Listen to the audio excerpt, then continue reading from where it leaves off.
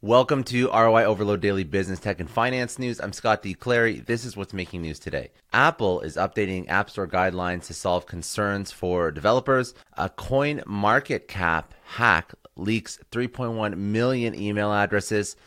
Sommelier raises $23 million in its Series A funding, and Samsung is going to build an EV battery plant in the United States. So let's jump right into it. So first story of the day, Apple has announced the introduction of new App Store guidelines after prolonged discussions around the rights of developers. One of the changes is a result of an earlier announced settlement agreement with a class of U.S. app developers.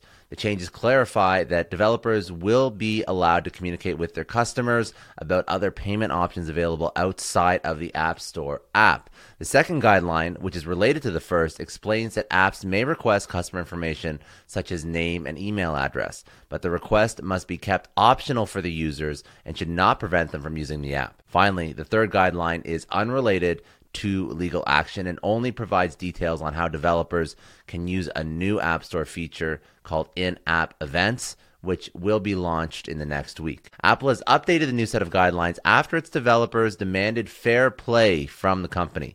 These guidelines in the settlement will address a long-standing issue of Apple developers that called out Apple on dominating the payment methods made available to users. In crypto news, CoinMarketCap, the premier price tracking websites for cryptocurrencies, has reportedly fallen prey to a hack that leaked email addresses of roughly 3.1 million users. The news of the breach came to light after the hacked email addresses were discovered to be traded and sold on several hacking forums and publicized by Have I Been Pwned, a website that allows users to check hacks and compromised accounts online.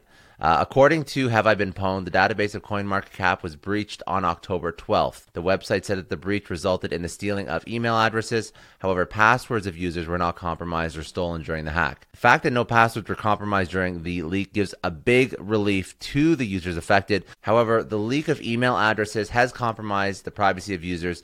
And of course, whenever there's a compromise of privacy, this could lead to several targeted cyber attacks on customers, most likely phishing attacks. In startup news, Sommelier raises $23 million in its Series A funding. So the U.S.-based, decentralized, and automated DeFi portfolio manager software, Sommelier, has raised $23 million. The funding was led by Polychain Capital and included participation from existing investors, including Alameda Ventures, and the round saw participation from new investors, including Zola Ventures, Secure Ventures, D1 Ventures, Byzantine Ventures, Tendermint Ventures, and Ferngrove Ventures.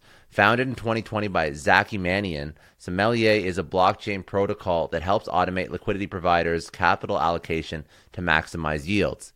The startup software acts as a co-processor to the Ethereum Virtual Machine, or EVM, and gives DeFi liquidity providers, or LPs, unprecedentedly powerful tools for authorizing and automating complex liquidity management transactions without the need of an intermediary. With the latest proceeds, the startup plans to upgrade its protocol to launch Cellars to help manage liquidity across DeFi protocols. That's CELLARS, Cellars. Sommelier Cellars, they're a layer of liquidity management software that target the top Ethereum and Ethereum Virtual Machine compliant blockchains, as well as the rapidly growing Layer 2 liquidity pools. And lastly, Samsung is going to be building an EV battery plant in the U.S. So South Korea's Samsung SDI and Stellantis have entered into a preliminary agreement on a joint venture to manufacture electric vehicle battery cells and modules in the United States. This announcement confirms the earlier reports that the two companies recently signed a contract which provides Samsung SDI to join its domestic rivals such as LG Energy Solutions and SK On to build EV batteries in the U.S.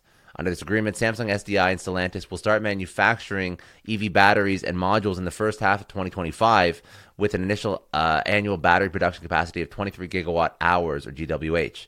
In the future, the joint venture's annual battery production capacity could increase to 40 gigawatt hours. The location of the factory is still under review, and no financial details on the investment amount and the size of the battery plant have been disclosed to date. However, the batteries manufactured at the U.S. plant will be supplied to Stellantis' factories in the United States, Canada, and Mexico.